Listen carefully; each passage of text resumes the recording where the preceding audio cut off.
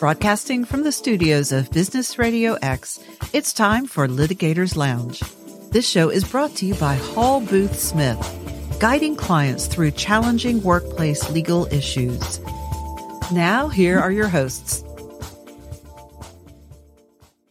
All right. Thank you for tuning in to our debut episode of Litigators Lounge, your go-to source for insightful discussions on workplace dynamics and legal issues.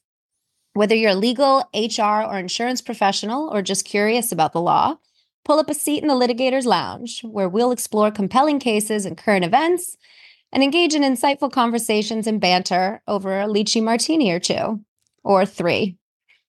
I'm Jackie Voronov, and I'm here with the wonderful Shylie Bannon. How are you doing today, Shylie? I'm doing great, Jackie. Thanks for asking. Oh, good. I'm glad to hear it. All right. We're both here, and the Litigators Lounge is now open. All right. What are we going to talk about today, Jackie? We're going to talk about the focus on the return to office mandates that have been making waves in the news. In addition to some of the practical aspects of return to office mandates employers have to face, there have been some unique legal issues raised by these mandates to get back in the brick and mortar office. If you do a quick Google search for return to office mandates, which I did before we started recording this episode, you'll see hundreds of news articles populate demonstrating that the debate over whether companies instituting these mandates and ending the widespread permissive remote work policies are making good decisions or bad ones is still a really big topic. A report published by Resume Builder in August of 2023 indicated that 90% of companies polled plan to implement return to office policies by the end of 2024. And nearly 30% of those companies state that they will threaten to fire employees who do not comply with in-office requirements. Only 2% of the business leaders who were asked reported that their companies never plan to require employees to work in person. In fact, in August of 2023, Amazon CEO Andy Jassy told employees in a pre-recorded Q&A video that it was past the time to disagree and commit with a policy that requires Amazon employees to be in the office 3 days a week, after the Amazon employees engaged in a May protest with hundreds of them demonstrating during lunchtime against that policy.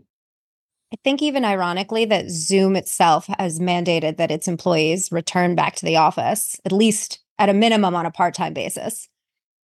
We have all experienced Zoom fatigue, and I bet that the people there experience it more than any of us. At a minimum, hybrid return to office mandates are pervasive across all industries, with some industries pushing more intensely for full-time in-office mandates. The remote and even the hybrid models have affected the commercial real estate industries, janitorial companies, and the hospitality, restaurant, and service industries that have provided services to office employees. There's a lot to be said for both the pros and cons of remote work versus in-office work, and we're all familiar with the arguments on either side. What's the way out? Was it putting laundry in during your lunch break versus collaborating with your employees? Yeah, I have a lot to say more against remote work than for remote work. And my job involves picking a side, sticking to it, and telling you exactly, why I'm right. And as a labor and employment attorney, my job is to advise employers on all things legal in the workplace, right? My job involves knowing the employment laws, even when they change, it seems every other month, helping organizations, managers, general counsel, HR professionals, the insurance companies navigate their way through an employment law landscape that almost seems to change faster than you can learn the law in the first place. So one of the bigger issues that my clients have had to grapple with in recent days is reasonable accommodations for disabilities in the post-COVID world. That seems to be a big thing for a lot of companies. And if you had asked me prior to the pandemic whether I foresaw a large-scale remote work environment, I would have told you absolutely not. But the world was just a much different place back then. Pre-2020, employers were really comfortable taking a position that an employee who was asking for remote work as an accommodation was being unreasonable, right? Now we're like, we're about 4 years into this. And in some states, we've got employees looking to stay fully remote. They're using disability discrimination laws like the Americans with Disabilities Act, otherwise known as the ADA, as a vehicle to get what they want. They want to stay remote, and they're looking for a way to achieve that end.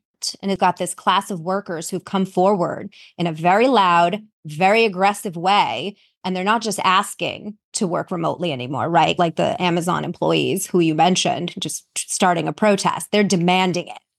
And their voices are coming across pretty loud. So even before the pandemic, I think that people forget that employees could and did request work assignments that involved remote work as reasonable accommodations. So this isn't really a totally brand new concept. The EEOC published guidance on telework dates back to 2003. So this idea that remote work is new is not actually accurate. It's just that the pandemic has cast a spotlight on remote work and made this issue very in your face.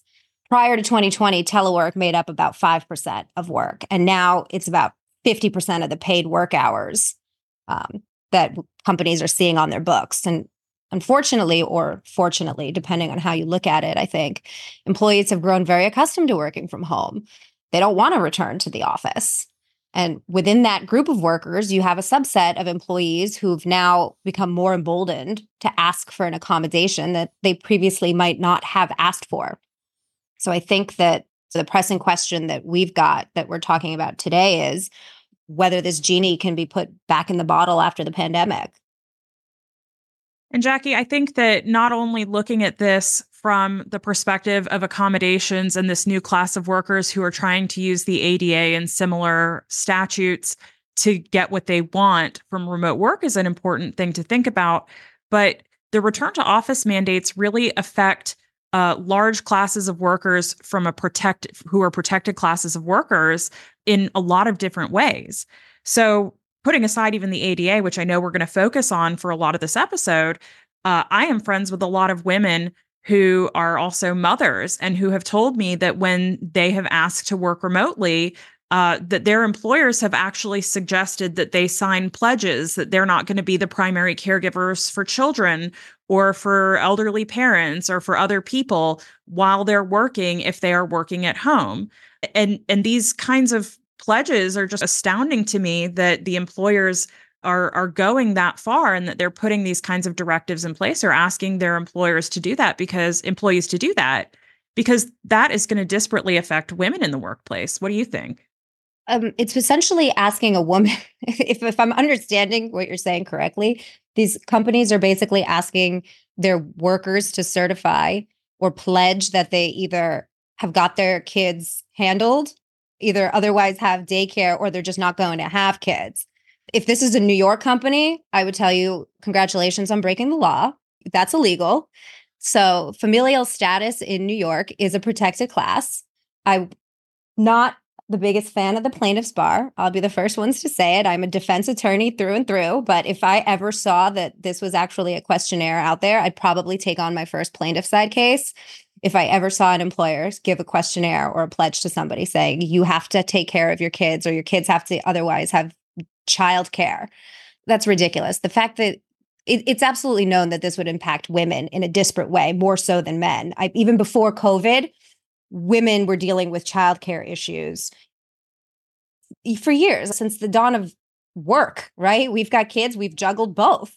And it's astounding to me that any company would think that a woman can't do their job and take care of their kids at the same time. We're actually more efficient, more successful. But I could go on about that for hours. I think we only have 30 minutes in this podcast. And I think that we decided that what we're really going to focus on here is this ADA accommodation request and the state equivalents, which vary from state to state. You're in New Jersey. I know you practice in New York, Massachusetts. You're almost admitted in Connecticut. Am I right about that? Yeah. As soon as they finish processing, but I'll be in Connecticut too. I've taken cases in Georgia, Florida, 49 out of the 50 states. I've seen it all. I've talked about it all. So can you give our listeners a brief overview of the ADA, which is a federal law that would apply to all of the 50 states and the territories, if I'm not mistaken? Yeah, sure. So let me put my lawyer hat back on for a second. So the ADA requires employers to provide their disabled employees with reasonable accommodations, unless that requested accommodation presents what's called an undue hardship. So when an employee requests an accommodation, that employer is required to engage in an interactive process. They have to learn about the employee's disability and restrictions and evaluate what accommodation would allow that employee to perform the essential functions of their role, right? Amongst other things, accommodations can include part-time work, they can include altered work assignments, they can include specific working hours, changing policies or materials, or changing test times, training. The thing is, though, that employers are not required to provide specific accommodations requested by the employee, right? So we don't have, just because an employee asks for a certain accommodation, in this case, it might be fully remote work or hybrid work, doesn't mean the employer has to specifically give them that accommodation. But because the pandemic forced so many employers to adapt to work from home arrangements, even on a temporary basis, employees now have a better argument to argue that working from home is feasible and therefore reasonable. They jump from one to the other almost without doing any kind of analysis on any of the other points. This notwithstanding, I do want to highlight that employees don't have a standalone right to work from home. And there's this misconception, I think, that's really taken hold of the post-pandemic labor force. It's that employees think that if they ask for something, that at least in theory, if it's doable, they have an entitlement to it. And the law has always been that under most circumstances, it's the employers who maintain the authority to require in-person work. It's up to the employer what they want to do that suits the needs of their particular business, provided, however, that it allows the employee to perform the essential functions of the job. One of the things I think is that the pandemic drew out a very ambitious segment of the plaintiffs' bar that looked at COVID as an opportunity to change the way that courts interpret and apply the ADA and state disability discrimination laws, and swing the pendulum in the opposite direction when it came to accommodation requests. It's also my personal opinion that the movement didn't really see as much success as they thought it might, which I would say cheers to that. Cheers. Exactly. Always looking for an excuse. Cheers to that. But I think it's really interesting to note that the ability to work remote is now extremely important to a very large percentage of the labor force, primarily Gen Z and millennial employees, who have in polls said that the ability to be fully remote or at least hybrid is more important than salary. And I can tell you up here in the Northeast that a lot of prospective employees applying for jobs are more inclined to turn down a job opportunity if it entails a 5-day in-office work requirement, just as in terms of the job specifics and the job perk. That's to say nothing of what the ADA does or any accommodations. And again, that's up here in like New York, New Jersey, Massachusetts, and the Northeast. Are you seeing anything different in Florida in terms of employees either being required to return or being receptive to it? Jackie, I think that if I personally lived in the Northeast and I can actually see snow out of your window right now, I would also be inclined to ask to be able to stay at home rather than to have to go out in that weather. It is almost 70 degrees here today in Florida. But in, why don't you? Yeah. That's why I'm having a pina colada in addition to the lychee martini. But Florida has had a little bit of a different culture, I think, than other places when it comes to remote work and sort of COVID limitations, even from the get-go. The political climate in Florida and Florida's approach to COVID work from home and shelter in place restrictions certainly played a big role in the culture here. And the return to work, return to office movement, I think, started earlier here in Florida than it did in many places in the United States. But putting politics aside, there is a very large contingent of the workforce here in Florida that wants to work from home, that prefers to work from home, that found benefits to working from home. And I think that it also varies in different areas of the state. I think, especially in the last year, 18 months, there was a huge shift, a labor shift, right, where everybody was lateraling to different firms, different positions, different companies. And so remote work was a really big attractor. But now that has slowed a little bit and people are a little bit more cautious about the economy and making job jumps. I think that employers are starting to get the upper hand in being able to pull people back in and not given as much to just those being employee preferences. And so I'm actually going to be very interested to see, now that we're seeing fewer shifts in employment, whether this ADA theory of accommodation and will be used more here to try to get what employees want. Oh, I absolutely think so. Let me ask you this. When the pandemic was at the height of it all, were you remote or were you going into work?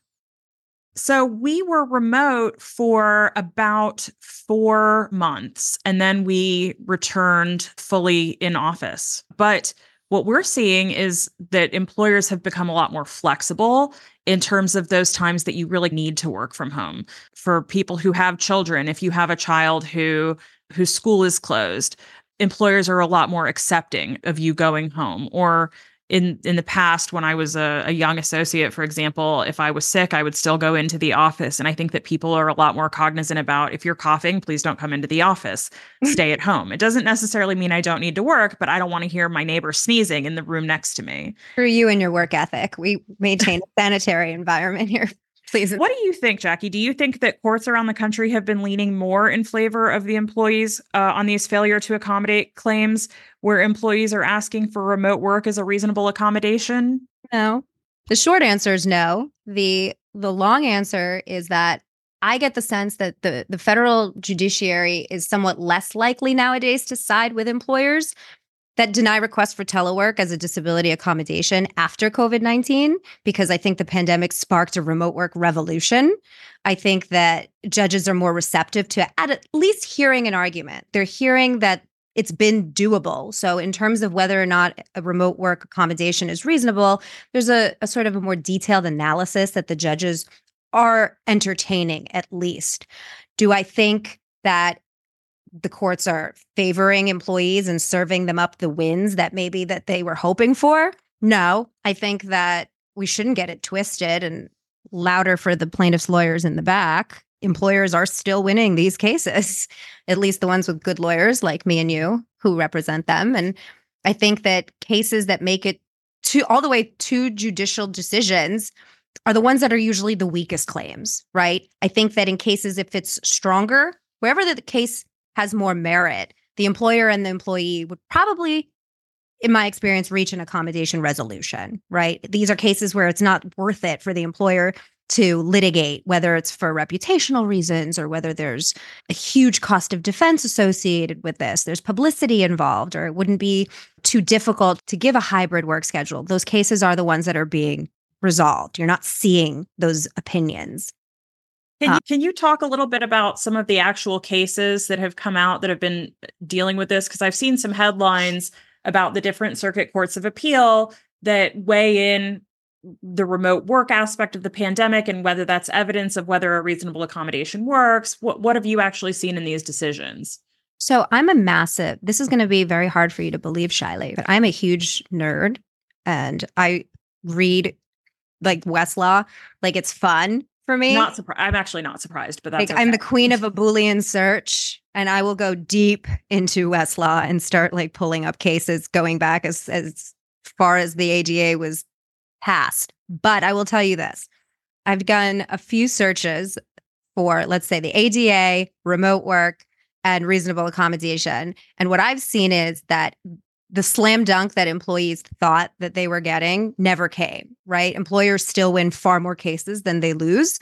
The most interesting one I've seen, I think the most pressing or the most prevalent, at least, disability argument that we've heard over the last 2 years are cases where employees say they have depression or anxiety about returning to work, whether it's depression that preexisted the pandemic and it was exacerbated by the circumstances, for whatever the reason might be. They have anxiety, they have social anxiety disorder, and they're arguing that's a disability and that they need to be accommodated through remote work. There was recently a case out of Wyoming.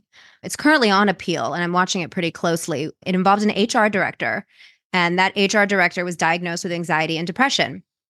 She sued her former employer, alleging that the company failed to accommodate her when she asked to work remotely. And what I thought was a really notable part of the decision was that the district court found that physical attendance and interacting with coworkers are essential job functions.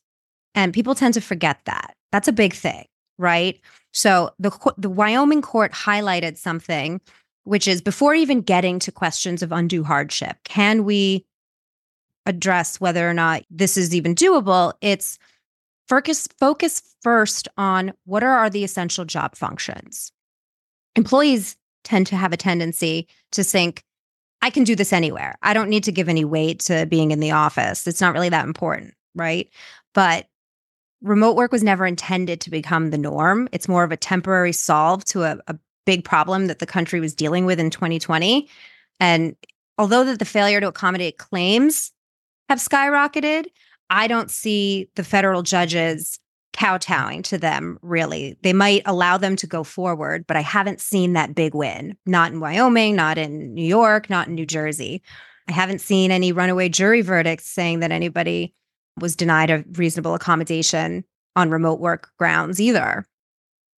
What I've seen, Jackie, in the Fifth Circuit and the Eighth Circuit, I think they've both issued opinions that maybe don't get to the ultimate issue, but they have started to give this guidance saying that evidence that can be considered about whether it's a reasonable accommodation is the success rate that particular employee had when they were remote during the COVID-19 pandemic. Were they able to do their job duties successfully in that remote environment? And I think that the EEOC has actually given some guidance that is evidence that can be considered, but not necessarily dispositive. Have you seen that? Have you seen that in any of your local cases in New York and New Jersey?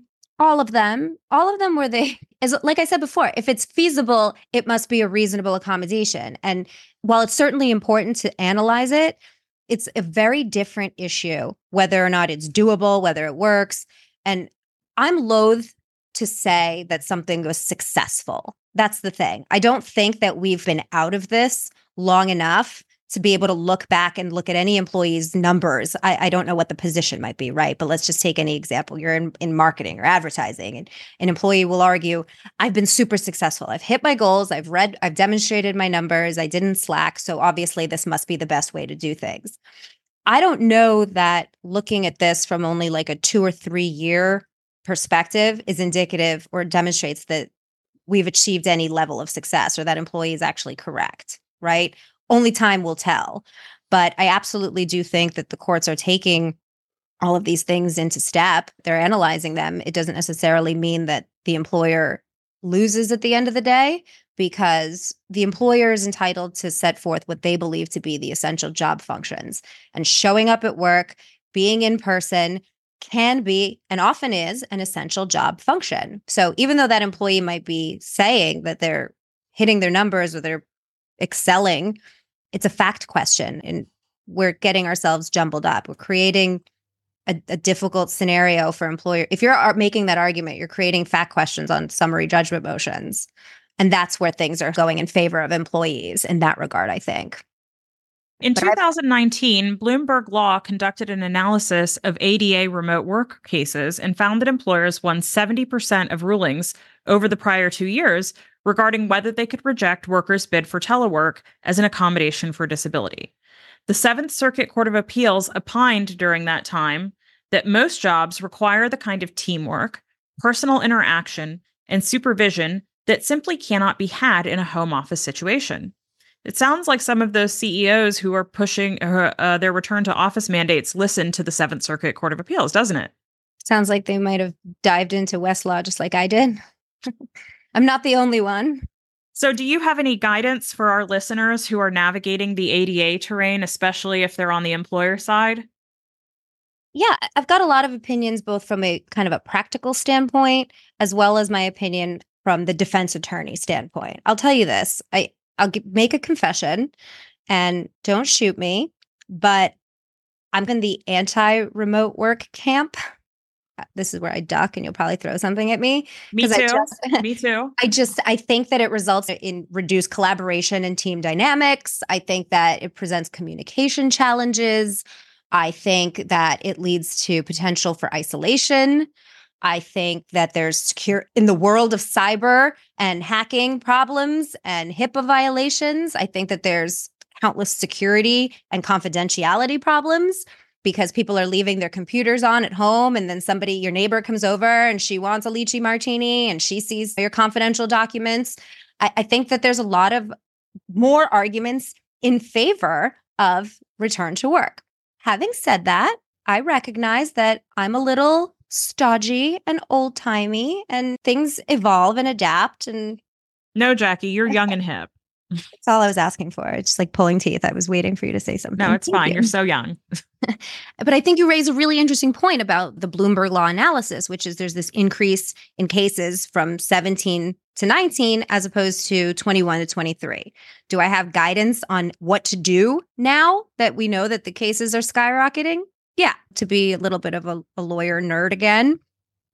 Here's what the first step one, is figure out whether an employee is a qualified individual under the ADA, right? It's unlawful for an employer, we know, to discriminate against a qualified individual on the basis of a disability. So if an employee is not a qualified individual, the employer has no obligation to provide a reasonable accommodation, right? That's step one. Step two, we have to verify whether the employee actually has a disability covered by the ADA. Some conditions are just temporary, right? They're not covered by the ADA at all. And this might come as a surprise to you, but people just want to work remote. They gloss over the entire disability part of things, right? We still have to do that analysis. We have to figure out whether the employee has a qualifying disability. How do we do that? You engage in what's called the interactive process. It sounds like this catchphrase. That's the legal term for it. It's legalese that basically just tells the employer, you've got to talk to your people. You've got to engage in a dialogue with your staff to discuss the disability, to discuss how that affects the employee's ability to perform the essential job functions. Communication is key. If you can't talk to your people, you will have some potential legal problems. Endeavor to have an open dialogue with your staff. It helps in identifying and implementing reasonable accommodations effectively. And the interactive process is a two-way street. It's not uncommon for employers to come up against a wall, right? Employees don't cooperate. And in that case, at least then you can say you tried, but you can't just dispense with the obligation to engage in the interactive process altogether. Then once the employer is satisfied that an employee is a qualified employee with a covered disability, we have to start considering what an appropriate accommodation might actually look like. And the first thing to do there is figuring out what are the essential job functions. If you're going to say, hey, Robert, or hey, Sally, you've got to be at the office. Your job has to be done from here and here only. You as the employer need to ask yourself, is in-person attendance really an essential function of the job? And if it is, does it say so in the job description? Do you even have a job description? So in this regard, do a full kind of look at what you are requiring the employee to do, right? Do they have to really be in person? And it sounds like doing some work on the front end of things is really important for the employers before we even get to the point where an employee might ask for an accommodation after the employee is even in that position. I could tell you that if you don't have a job description, you're going to have a real hard time telling a plaintiff's attorney or your employee or a judge or a mediator what are the essential functions of the job. You're making them up on the fly. This way, if you have a job description, you have a written policy, you can argue that this is always what the job has entailed. This has always been a requirement of the position. It was the requirement when you took the job. It's still a requirement of the job. And whether or not you can perform that essential function, right? But at a minimum, have a written policy that tells you what that function is. All right. Now talk to us about undue hardships. My understanding is, and that's based on me practicing this law as well, is that an employer does not need to grant even a reasonable accommodation if it would impose an undue hardship on the business operations of the employer. So what is an undue hardship? How do we figure that out? So it's very fact specific, right? What's good for one employee is it's not a one size fits all approach. Request for accommodation that significantly impacts the financial resources could present an undue hardship. Requests that impact operations. You have to look at the type of work that was conducted by the employer. Certain positions just don't lend themselves to remote work. Bartending, waitressing, right? You're not going to work remote. It's easy in that case. I need the person bringing the lychee martini here in person, right? Exactly. You don't have to create a whole new position for somebody if that's what they're asking for. The law has never been that an employer has to create a new position. It also doesn't require an undue hardship is also presented if the employees asking you to pull somebody else out of their role and give you their job. That's an undue hardship. Another example would be eliminating any essential function of the job. That's per se unreasonable. So this goes back to what I was saying about job descriptions, right? But what about if it during, for example, the pandemic or during a certain period of time, an employer had waived one of the particular essential job functions? And so now could an employee say, you guys didn't think that this was such an essential function before. Why is it so essential that I come back into the office to do this one specific thing now? Employees are saying that. There are people, if you give somebody an avenue to make an argument, and that's the avenue that was given them, it's the argument primarily in favor of remote work has been, I did it for 2 years. What's the problem?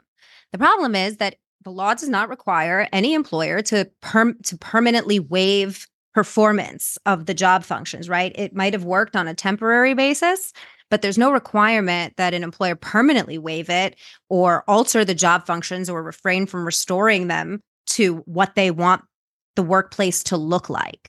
So yes, they can and do argue that on a temporary basis, the waiver constitutes evidence that this is a reasonable accommodation, but the employers push back, which is no, temporary situation does not mean that this is a reasonable accommodation long-term. And that goes back to the things that I was saying before, which is the long-term effect on your workforce, the morale, the challenges that are presented by an extended period of remote work. I think that only time is really going to see how this evolves. Right now, people are still the same way that we had the pandemic kind of flung on us and we're doing an about face to deal with it. We're now navigating our way out of it. And people got used to things being a certain way. And there's too much change. People aren't liking change. So they don't want to go back to the old ways. And I think we have time to address just another aspect of this. Let's say that remote work is not going to cause an undue hardship.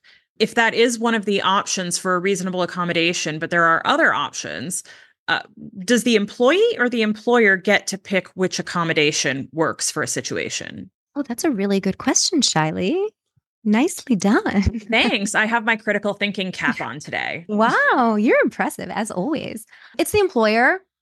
The employer sets the terms. When the courts aren't going to invade into the business judgment of a company, once they start to do that, they're opening up a Pandora's box, and it's always with the employer. I think that this has all been very insightful, and hopefully it's helpful to listeners who are curious to know more or confused about how to handle remote work requests, both on the employer and the employee side. I hope I didn't make it worse. I think we gave some good guidance, but at the end of the day, there is always the classic lawyer answer of it depends. Yeah, it depends. Everything is fact specific. You can't take what's good for employee A and say this is going to work for employee B. It's why we have jobs, right? Because we can argue for anything. Hopefully we're always on the right side or the winning side, right? I know whatever side you're on, Shylie, is the right side and the winning side. Absolutely. Absolutely. Until next time, this is Shylie Bannon and Jackie Voronov signing out from the Litigators Lounge. Stay informed, stay empowered, have a great day, and cheers. Cheers. Thank you for joining us on Litigators Lounge. This show is brought to you by Hall Booth Smith, helping clients navigate the complexities of workplace legal issues. For more information, go to hallboothsmith.com. Litigators Lounge is a production brought to you by Hall Booth Smith. This podcast is published for the purposes of providing general information and education on topics which include those related to the law and legal issues. But the contents of this podcast do not constitute legal advice. Listening to this podcast or utilizing the information contained in it in any way does not constitute, nor does it create, an attorney-client relationship between you and Hall Booth Smith or its lawyers. The contents of this podcast should not be used as a substitute for competent legal advice from a professional attorney licensed in your jurisdiction.